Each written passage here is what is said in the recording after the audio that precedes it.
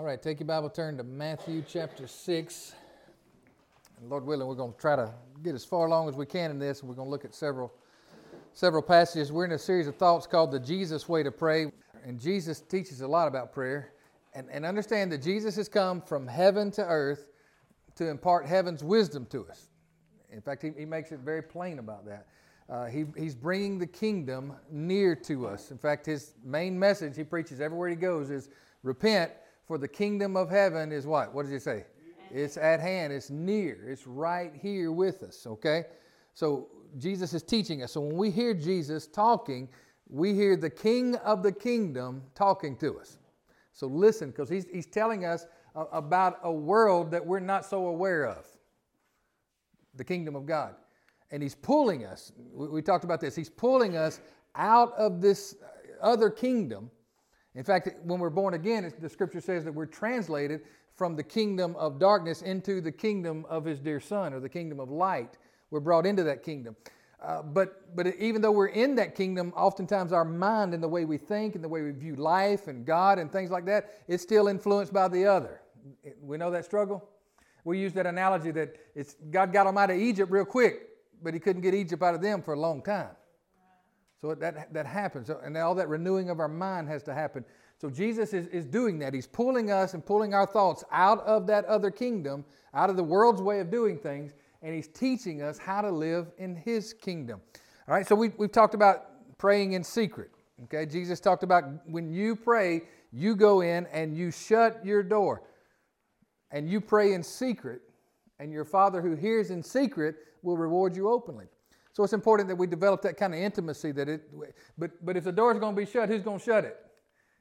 You're going to have to. You're going to have to push out all the distractions, get yourself alone with God.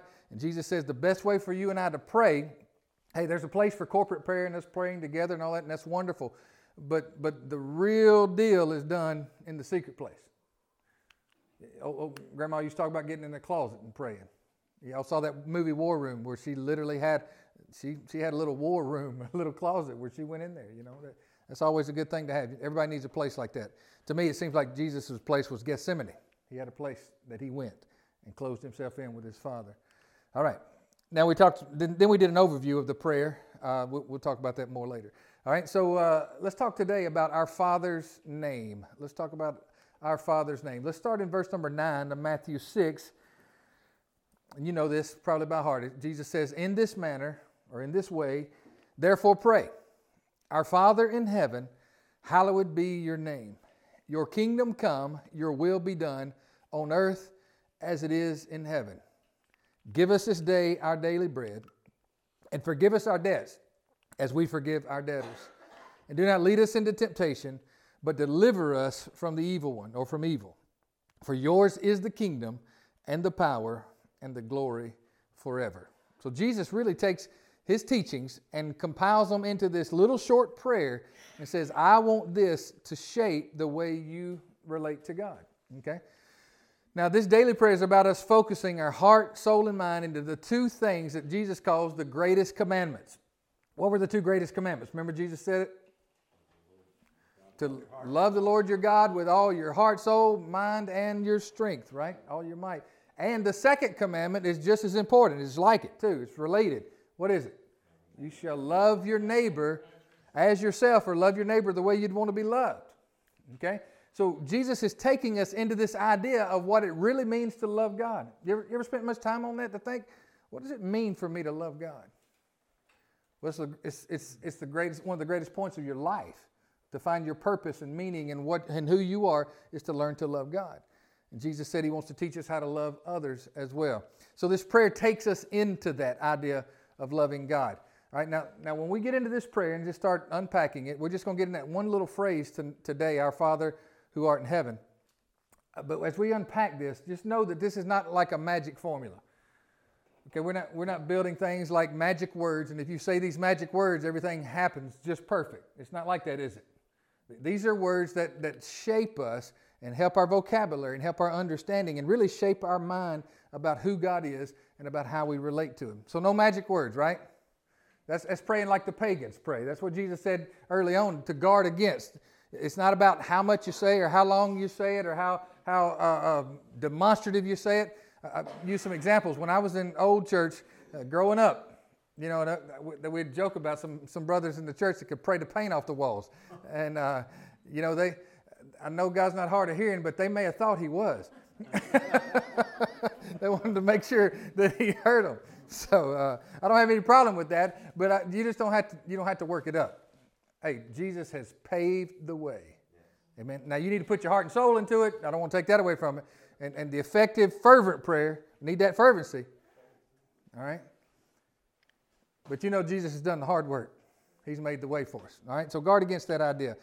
All right, so the first words that Jesus talks to us about in this prayer is our Father in heaven. Everybody say that with me. Our Father in heaven. And you may have the old King James, our Father who art in heaven. Same idea. All right? Father. So we are to see God as our Father. Amen. Now that's almost like some of the Old Testament shows us some of that. But when Jesus comes, he brings such attention to that idea that God is not just the Almighty who sits on the throne as the judge of the universe and the creator of all things, that he literally is your Father. So that's like a relationship word, isn't it? And if he's the Father, guess what he's building? He's building a family. That's what fathers do, aren't they? They raise up sons and daughters. So if he is my Father, instantly when I come into prayer, it puts me in the position of being a son or a daughter, right? So that's important. So I come to him not as a servant coming to a master. When I go to God, I go to him as a son coming to my Father. I always use the example of Lily when she was young. She had immediate access to me anytime, all the time. You know, this is days before cell phones and all that kind of thing. But she had access to me. In fact, I made it a point because I wanted to teach her this principle that, you know, Father is listening. That if she needed my attention, she just had to come. And she didn't have to knock on the door. She just came. And I wanted to teach her what it is to come boldly into Daddy's presence. That's what Hebrews writer tells us, right? Come boldly before the throne of grace. So Lily always had 100% access to me at all times if she needed me. Now, she learned to temper that and knew that it wasn't just little trivial stuff, but I wanted her to have that idea that she has full access to me because, you know, we all struggle with that because some of our parents are not like that and we get trained in what fatherhood is all about and sometimes it's trained the wrong way. But this idea of us being sons and daughters of God. So he is building a kingdom, but this kingdom is a family. You think about that. In fact, there's a lot of family language about church, isn't it? In fact, we call each other what? Sometimes Brother Paul or Sister Pat. I mean, that's actually biblical to do that kind of thing. He's building the household of faith is what we're called. We are called the family of God. All right? So that changes the way we look at each other. We treat each other. Should, anyway. All right? All right, now I need somebody to go look up. Somebody look up Romans 8, 14 through 17 for me. Anybody want to read that for me?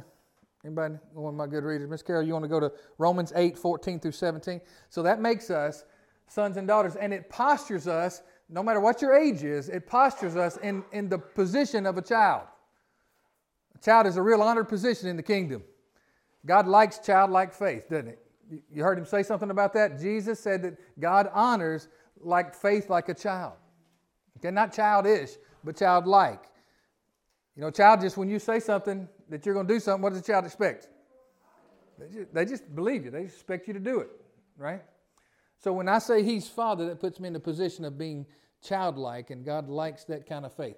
All right, so now read that Romans 8, 14 through 17. This has the idea of Father in it, okay? For as many as are led by the Spirit of God, these are sons of God. For you did not receive the spirit of bondage again to fear, but you received the spirit of adoption by whom we cry out, Abba, Father. The Spirit himself bears witness with our spirit that we are children of God. And if children, then heirs, heirs of God, and joint heirs with Christ, if indeed we suffer with him, that we may also be glorified together. Okay, so the Holy Spirit comes into our lives, literally, not just into our house, but the Scripture teaches he comes into our very being. He makes his home in us, right? Now, one of his heart cries in us is that He wants us to understand that God is our Father. So the Spirit comes in us and it begins to stir inside of us this idea, and it makes us cry, Abba, Father. That Abba is kind of, it's an intimate Hebrew term. It's just not translated in that. Abba is an intimate term for Father. It'd be almost, it's akin, it's not exactly like it, but it's akin to the idea of your child calling you daddy or something like that. You know, instead of father, we use the term dad or daddy. Okay. So the Spirit is yearning inside of us and churning inside of us, trying to get us to understand the idea and the understanding that you are adopted into the family, and the Spirit causes you to cry out, Abba, Father, to see God as Father. And if He is my Father and I'm His child, then that Scripture was teaching us that we are heirs of God. Now, I don't know if you know what it's like to be an heir of a fortune. Probably not in this room, but some people have that idea. But you are in the will of the Father. And He is leaving some of that to you. And we're so much heirs that we're also joint heirs with Christ. I don't have time to talk about all that, but joint heirs with Christ means whatever Jesus gets, we get. That's crazy, isn't it? Princes and princesses. Kings and queens. Princes and... Well, no, it's same idea. We're royalty. Yeah. All right, so now, all right. I think that's enough on the word Father, but just keep that idea. God is your Father when you address Him. All right, so now Jesus says He's not just Father, He's our Father. Now again, who's speaking this to us? Who's saying these words? Jesus is saying. So He says He's our Father. So Jesus and I have the same Father. We're in the same family. In fact, another place talks about it, how He's our elder brother, who's made the way. And don't have time to talk about that, but in the Hebrew culture, the elder brother is the one who governs all the affairs of the family, basically. And we're joined with Him. And He says He's our Father. We got the same Father. I think it also applies to the idea of our Father, like us, the people in the family. We all belong to the same Father. He's our Father. So it's not just my Father, so I can't just be selfish as if I'm the only kid. Anybody know anybody with the only child syndrome? Well, you got to get over it in this kingdom because He's got a bunch of kids. And they're all shapes and sizes and all different kinds of colors, speak all kind of different languages, all different kind of personalities. Some of them have multiple personalities. How about that? They just make it all fun for all of us, don't they? So He's our Father. Ours in terms of all of us in the family. Now, somebody asked me this question a while back about addressing the Father in prayer. Can you address Jesus or the Spirit in prayer? You know, Jesus tells us directly to address the Father, but can you address Jesus or the Spirit in prayer? Sure, that's not a problem. The Father, Son, and Spirit are not like us. If you put three of us in a room, we're oftentimes to be competitive and trying to get heard and said. The Trinity is not like that. There's no jealousy among them. If you talk to Jesus, the Father loves it. If you talk to the Spirit, Jesus loves it. You know what I'm talking about? I'm not trying to confuse anybody, but some people do have that kind of question. All right. So the first words are our Father in heaven. Okay? In heaven. So now what does that mean? Our Father in heaven. Now when Jesus is talking about heaven, don't just think up there. He's not talking about geography. He's talking about another kingdom, another dimension. And Jesus teaches us again that He brought the kingdom of heaven here and near. Okay? So don't just think up there. The kingdom is near us, is here. Okay? It's with us. Jesus taught us that heaven is now near us. In fact, He says that. He says, I want you to change the way you think about God. That's the word repent. I want you to understand, I come to revolutionize everything you think about God. And in order for you to follow me, you're going to have to rework all of what you think you know. And repent, because now there's a whole new thing happening. The kingdom of heaven is at hand. And I'm bringing it to you. And all your options have changed. Everything changes. All the dynamics have changed. Heaven is here, not just there. Okay? And Jesus' understanding of it all, what He's teaching us.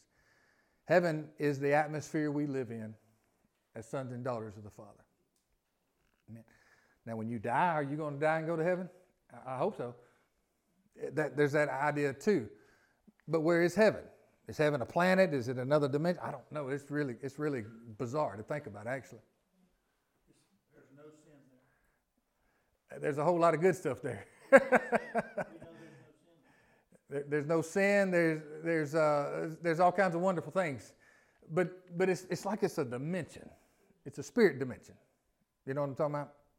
No, you don't. But anyway, but we're trying to grow in this. We're trying to understand it because Jesus had to come. See, he had to put language with things, and he said, "Well, the kingdom of heaven is kind of like a man who would go and throw a big net in the sea and pull it all up, and he'd get good fish and bad fish, and he'd take some in and keep it. Others he'd throw away." I mean, he had to put it in such simple terms because it's something we have a hard time understanding. All right? So in heaven, now it's also talking about our Father who is in heaven. It means that he is above in power and authority. He's above everything of the earth, above heaven. Like the heavens, my thoughts are above your thoughts, like the heavens are high above the earth, right? So it's the idea that the Father you're talking to is above all things. He's above all things in power. He's above all things in authority. So now think about that. You're addressing God, who is your Father, who is in charge. That's who you're talking to. When you talk about your sore knee, your hurt back, your nephew, your father-in-law, you're praying for your children, that's who you're talking to. Right? Our Father in heaven, Abba, Father in heaven, above, powerful, and present. So now listen, one points to intimacy, and the other helps us maintain reverence, awe, and honor. You see that? See, that our Father draws us in close, doesn't it? It means God's approachable. It means God wants to talk to you. He probably wants to talk to you more than you want to talk to Him, actually. That's His heart. So one draws us into intimacy. This in heaven part shows us where our reverence lays. We know who we're dealing with. We're starting to understand that He's God. All right. I'll just take a message. I'll get with Him later. All right? You never know. All right, so now Jesus is teaching us, again, how to love God and how to honor God. All right, so now the first part of the prayer deals with three aspects. We're only going to deal with one of them today, but see how they're together. To love God is to honor His name. To love God is to hope that His kingdom comes.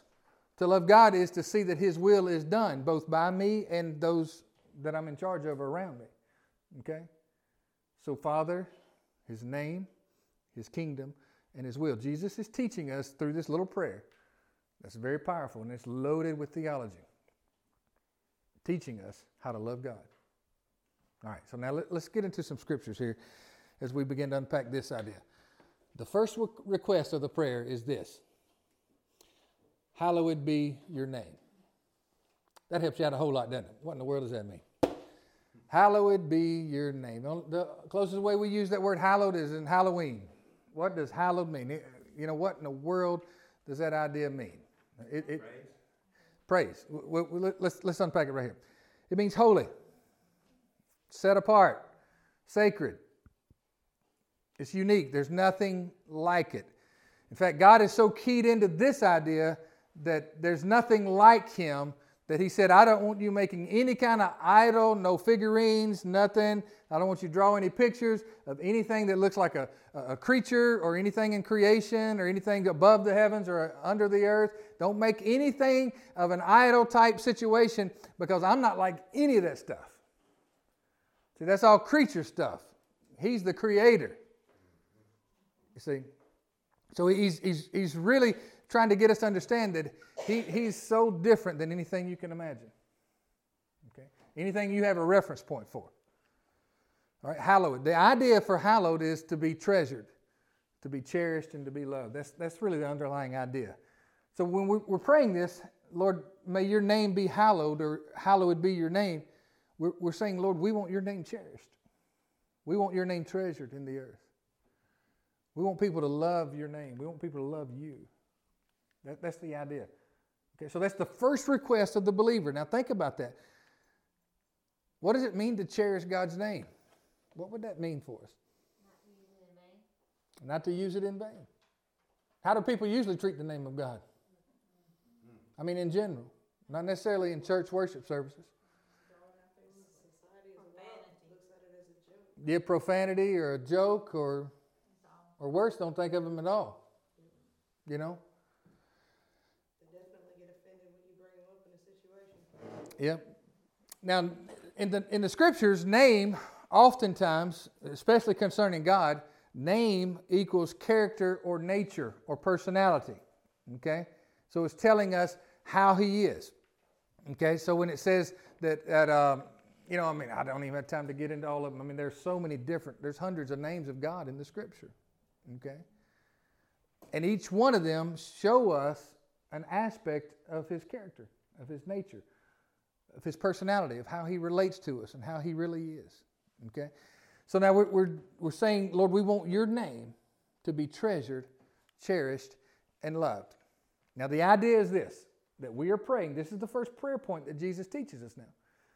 I pray that people see what you are really like, and it causes them to honor and cherish and love you. That'd be a good prayer for me to pray over Ron, you know what I'm saying? So it starts with us, with me. But the prayer also extends, Lord, I want people to know who you really are. They can cherish you and love you. Because it's in the best interest of humanity to know God. And there's so many lies out there about God. So many misunderstandings. Hey, we got them in our head right now. So much that's not congruent with His Word. And so much is taught to us by religion or tradition. Some of that can be great. Some of it's not so great. Some of those things we just pick up along the way. You know, we pick up ideas like your pants pick up dog hair off the couch. You know what I'm saying? And we just carry them around with us, and they just become part of our life, and it's not necessarily good things, you know. So there's so many lies out there, and what this prayer is saying, Lord, we want to know the truth about you. That's a great position for you to put your heart in. Lord, I want to know the truth about who you really are. Reveal yourself to me. Ask Him that. Show me who you are. In fact, one of the great prayers of Moses was, Lord, show me your glory. Remember that? And God hit him in the rock and passed by, and whew, that was a moment, I'm sure. Pretty crazy moment. Show me your glory is what Moses said. That'd be a good prayer to start. Okay. All right. Now let's look at a couple scriptures. Can I get some folks to help me read here? Anybody want to read Psalm 8:1? Miss Pat, you want to read Psalm 8:1? Psalm 29:1 and 2. Anybody? Miss Janice? Psalm 29:1 and 2, and then one more, 96:1 through 9. Anybody? BB, you want to read Psalm 96:1 through 9? These are just samplings. I wrote down a few of the scriptures here in the Psalms, but you'll see how the foundations of faith in the Old Testament or the First Testament are really consumed with us knowing, understanding, and honoring the name of God. So Jesus is not really teaching us something new. He's pulling out something old and saying, I want you to make this part of your life. Okay? And remember, the Psalms now are the prayer book of Israel, right?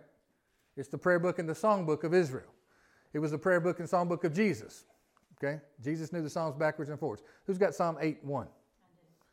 Read that. O Lord, our Lord, how excellent is thy name in all the earth, who has set thy glory above the heavens. Okay, so he's praying that, O Lord, how excellent is your what? Your name in all of the earth. Y'all remember that old song we sing? An old song way back in the 80s. Oh Lord, our Lord, how majestic is your name in all of the earth. Remember that one? That came right out of Psalm 8, right? Who's got Psalm 29:1 and 2? Who's got that one?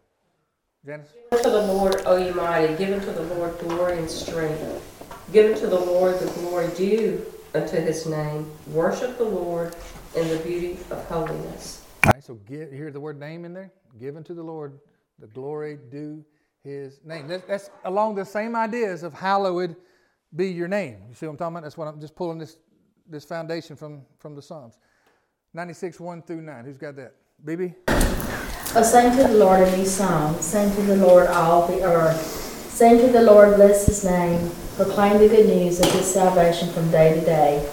Declare His glory among the nations, His wonders among all people. For the Lord is great and greatly to be praised. He is to be feared above all gods, for all the gods of the people are idols. The Lord made the heavens. Honor and majestic are before him. Strength and beauty are in his sanctuary. Give to the Lord, O families of the people. Give to the Lord glory and strength. Give to the Lord the glory due his name. Bring an offering and come into his courts. O worship the Lord in the beauty of holiness. Tremble before him, all the earth. All right. Makes me want to say hallelujah. Yeah, let's do it. Amen. But do you hear the same idea? I mean, that's hallowing the name. Do you hear what he was talking about? That's hallowing the name that Jesus is talking about right here. All right. There's a whole bunch of other ones. Now, Angel, you just said something a second ago. Do you remember one of the 10 Commandments concerning the name of God? You remember that? What was one of the 10 Commandments concerning the name? Do not take the name of the Lord your God in vain, right? Okay. Now, in our culture, that's the idea of what we've kind of talked about, profanity, which that's not a good thing at all. And that would certainly be underneath that category. But really, to take the name of the Lord in vain is to take the name of the Lord and what we'd consider to call yourself a Christian and then not act like one. That's taking God's name in vain. You're taking his name. It'd be just as bad as a spouse who carries the name of somebody else, but they can't stay home at night. You know what I'm talking about? And they're going astray. They've taken that person's name in vain. You see what I'm talking about? And we probably all violated that commandment in one time or another, where we didn't profess or walk out the faith that we said we had. So this is a very serious issue with us. In fact, Israel took that command, the rabbinic tradition took that command so serious that they won't even allow traditional Jewish people to speak the name of God, which is the Yahweh name, Yahweh. They won't even speak it. In fact, have you ever seen a writing from maybe a Hebrew person writing in English, and when they write the word God, they put G-D? You ever seen anybody do that? They do that. That's out of the reverence for the name. I'll tell you how I brought it into my thinking. If you see, anytime I write or type out the word Lord, I type it out in all caps, L-O-R-D. That's one of my, that's a real simple, simplistic way to honor the name. He wants much more out of us than that. But when I type that or write that, I always want to, wait a minute now, this is not something to be trifled with. You see what I'm talking about? Just stop. I just pause for a minute and make it different, because it is to be different. All right? Now let's look at a contrast. So hallowed be thy name is the prayer, right? May your name be honored, cherished, loved, and may people know you and love you. Now, go to Genesis 11. I'm going to have the words on the screen here as well. The idea of the Tower of Babel. Now, this is in contrast to hallowing God's name. All right, anybody familiar with the story of the Tower of Babel? It's one of the turning points in human history right here. All right, now the whole earth had one language and one speech. I'm sure they were all speaking English, wasn't they? Who knows? It's likely Hebrew. Who knows? I don't know. They had one language and one speech. Okay? And it came to pass, as they journeyed from the east, that they found a plain in the land of Shinar, and they dwelt there. Then they said to one another, "Come, let us make bricks and bake them thoroughly." They had brick for stone, and they had asphalt for mortar. Okay, so now technology is increasing, is what it's telling us. Okay? And they said, the people together said, "Come, let us build ourselves a city and a tower whose top is in the heavens. Let us make a name for ourselves." Uh-oh. "Lest we be scattered abroad over the face of the whole earth." But the Lord came down to see the city. How about that? Isn't that an interesting way to put it? God came down to see what was going on. What's happening around here? And to see the tower which the sons of men had built. And the Lord said, "Indeed, the people are one, and they all have one language, and this is what they begin to do. Now, nothing that they propose to do will be withheld from them." That's kind of an interesting statement right there. "Come, let us go down, and there confuse their language, that they may not understand one another's speech." So the Lord scattered them abroad from there over the face of all the earth, and they ceased building the city. Therefore its name is called Babel, because there the Lord confused the language of all the earth, and from there the Lord scattered them abroad over the face of all the earth. Now, on the negative side, we see the power of unity here. I mean, they were together, one language, one spot. As far as we know, maybe at this time the earth maybe even been one landmass as far as we know, or close to it. But then God scattered them, and notice the idea, he scattered them across. Why did he scatter and confuse the language? In fact, I always think about the Tower of Babel every time I travel. When I travel overseas, you think you go and meet people, and you're like, man, I hate the Tower of Babel. I can't even get my luggage, because of that kind of idea. But why did God do that? Okay, now in context of what we're talking about, hallowed be your name, God. Did you see anything in particular about a name in when we were reading through that? They were building something to make a name for themselves. So God doesn't come down as the big killjoy. God comes down as the wise father and says, this can't happen. This is not what humanity is about, building a name for themselves. Humanity is about building up the name of their Father. And so God intervened and said, no, we can't do that. We can't do that. All right, so that's in contrast. So I would dare say, if we put these two ideas of what Jesus teaches us about the name of our Father and hallowing His name, and what this Babel story is teaching us, I think it would be pretty easy to deduct that you and I are either in the business of building up God's name or we're in the business of building up our own name. You know what I'm talking about? So we've got to be very careful. All right. Just a little thought. Now let's go back to this passage here in Ezekiel 36. It's the idea, same idea again. Okay, now listen to what he says. Let's see if we got time to read that. We got a few more minutes. This is a prophecy by Ezekiel now. It's kind of rough, and it's got some hope at the end of it. Therefore say to the house of Israel, thus says the Lord God, I do not do this for your sake, O house of Israel, but for my holy name's sake, which you have profaned among the nations wherever you went. Oh my gosh. And I will sanctify my great name, which has been profaned among the nations, which you have profaned in their midst. And the nations shall know that I am the Lord, says the Lord God, when I am hallowed in you before their eyes. There's that word again, isn't it? For I will take you from among the nations, gather you out of all the countries, and bring you into your own land. And then I will sprinkle clean water on you, and you shall be clean. I will cleanse you from all your filthiness and from all your idols. So that's how they profane the name. You see, catch that? They profane the name by getting involved in the other nation's religion and their idols. Okay? I will give you a new, this is part you probably heard this part. I will give you a new heart and put a new spirit within you.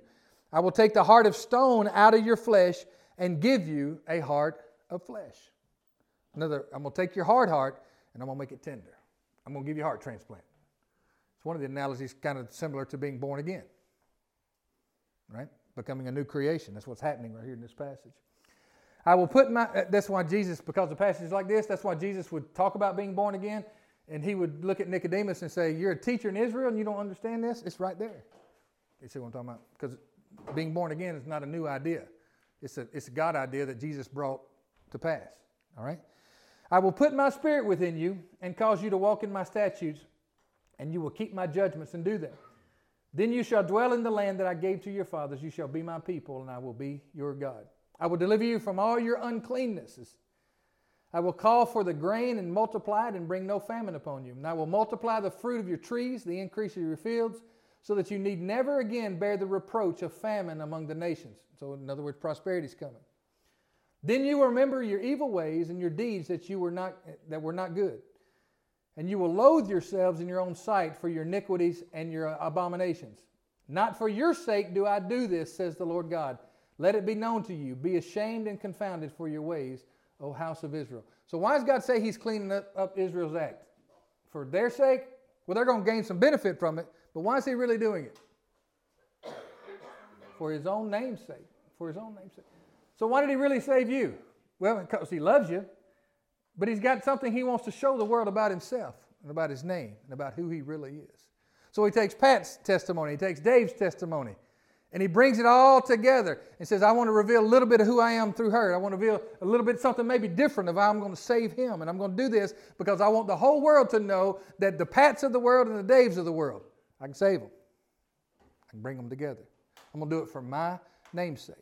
All right? All right. All right. Now, Jesus, I don't think I have time to read all this, but throughout the Gospels, Jesus hallows and cherishes the name of God. He wants people to know. Now, this John 14, if you could take a note, just write this down. We're not going to read all of it. John 14, 6 through 11. Remember, that's the passage that says, I am the way, the truth, and the life. No one comes to the Father except by me. I think he's not just talking about that he is the path. Jesus is the only one that has the right idea about the Father. That's why he says, I'm the way, and I've got the truth about who the Father really is. I'm the way to him. I've got the truth about him.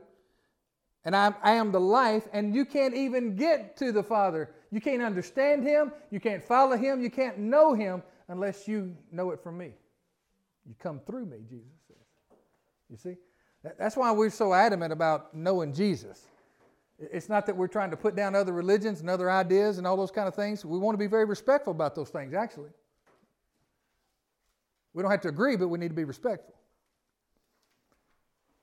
But we're adamant about Jesus because there's a conviction in our soul that Jesus is the only one that knows who God really is. And he tells, remember the idea Philip asked, he said, we don't know the way, which way we're going, we don't know nothing about this. And Jesus says this, what he said, if you'd known me, you would have known my Father. And he said, show us the Father, right? And Jesus said, have I been so long with you, and yet you have not known me, Philip? He who has seen me has seen the Father. You've seen God. So how could you say, show us the Father? If you've seen me, you've seen the Father. All right? All right, we got to go. Now, so this hallowed be thy name. It's about God's reputation in the earth. Okay, now here's a scary thought. Scary thought. The spreading of God's good reputation has in some degree, to a large degree actually, been put into our hands. Somebody say, oh, me, or whatever. Oh, my gosh. I mean, this is God's plan, actually. That's why he chose Israel in the first place, so that all the world would know, not just that Israel would know, but that somehow or another they would be the light of the world and show the whole world who God really is, okay? God's still got a wonderful plan for Israel. But us as believers now, followers of Jesus, this task has been given to us, and it's a frightening thought, isn't it? It really is a frightening thought, especially when I look over my history. I've had seasons I've done really good with that. I've had other seasons where we don't want to talk about it. Hadn't done so good with that kind of idea. It's a frightening thought, but it's also an empowering thought. That God's reputation is in our hands. Jesus says it like this. Matthew 5:16, it says, let your light, or in other words, he says, you are the light of the world first, right? So let your light shine before people that they may see your good works and glorify your Father in heaven. Now, the idea of glorify is kind of like the idea of hallowed. Hallowed be thy name. It's that they can see God for who he really is. So now get this. We are the light of the world. Light is best serves its purpose where? In darkness, right? We are the light of the world. A city set on a hill that doesn't need to be hid. Now, don't put it under a bushel or a basket. Don't cover up the light. Let it shine. And when people see our light shining, they will see our good works. What are those works? What are these people going to see that says, well, something different about Gayla? There's something different about Miss Linda. What are they going to see? Well, there's going to be some good. Remember, I don't have time. Help me. Sunday we talked about good as God's word, right? Good, the word good, the idea of good belongs to God. So something is like God's goodness is going to be flowing through our lives, and they will see the invisible God through our visible, tangible works. Hallowed be thy name. Somehow or another it's going to come through us, that they will see our good works. You think about that now. That's a pretty big responsibility, isn't it? You just kind of feel that, poof, I just kind of hit you like that. It's kind of, okay, here we go. But that is one of our privileges and responsibilities, to show the world. So they're going to see something coming out of us. There's going to be love coming out of us that's not characteristic of anything else in the world. There's going to be goodness and kindness, gentleness, patience. Lots of patience, right? coming out of us. We don't handle things the same way the world does. They're going to see something that's different, contrast in our world, and they're going to say, you know what, there's something different about you. And they're not going to praise Shelley. They're going to praise God for it. And Shelley's going to help them do that, right? This is not just about me. This is about you seeing who God really is. Now, I personally believe that some of those good works are Jesus talks about them. How you handle the poor. How you handle people that are hungry. People that have very tangible needs in their lives. Okay? Those are some of the good works, right? But they're not just relegated to those kind of things. Those are all wonderful things. We need to do those things, for sure. But also there's going to be healing flowing out of your words. Healing of hearts. Healing of inner wounds in people's lives where you're speaking encouragement and life and healing into them through God's Word. There's going to be times where God uses you and I to lay hands on the sick and boom, they get healed. You know, we need more of that. My goodness, I've never been in a community that I've heard so much sickness flying around. I'm not disparaging. I'm just saying I'm for real. There's a lot of sickness. Paul addressed that earlier. There's a lot of sickness in our community. Well, there needs some light to come into that idea. And if Jesus is the one that's showing us who the Father really is, does the Father heal? Well, what did Jesus do? He healed, didn't he? Isn't it something that Jesus tells? I've struggled with this all of my life in ministry. And I've prayed for people and I've seen them healed. I've prayed for people and they're still sick. But we want to see more of that. We want to see more healing flowing out of us. We believe that's part of the good works of God. Amen. And we want to be able to lay hands on people and pray the prayer of faith and not just Hail Mary one, throw one up in the sky and hope somebody hears it.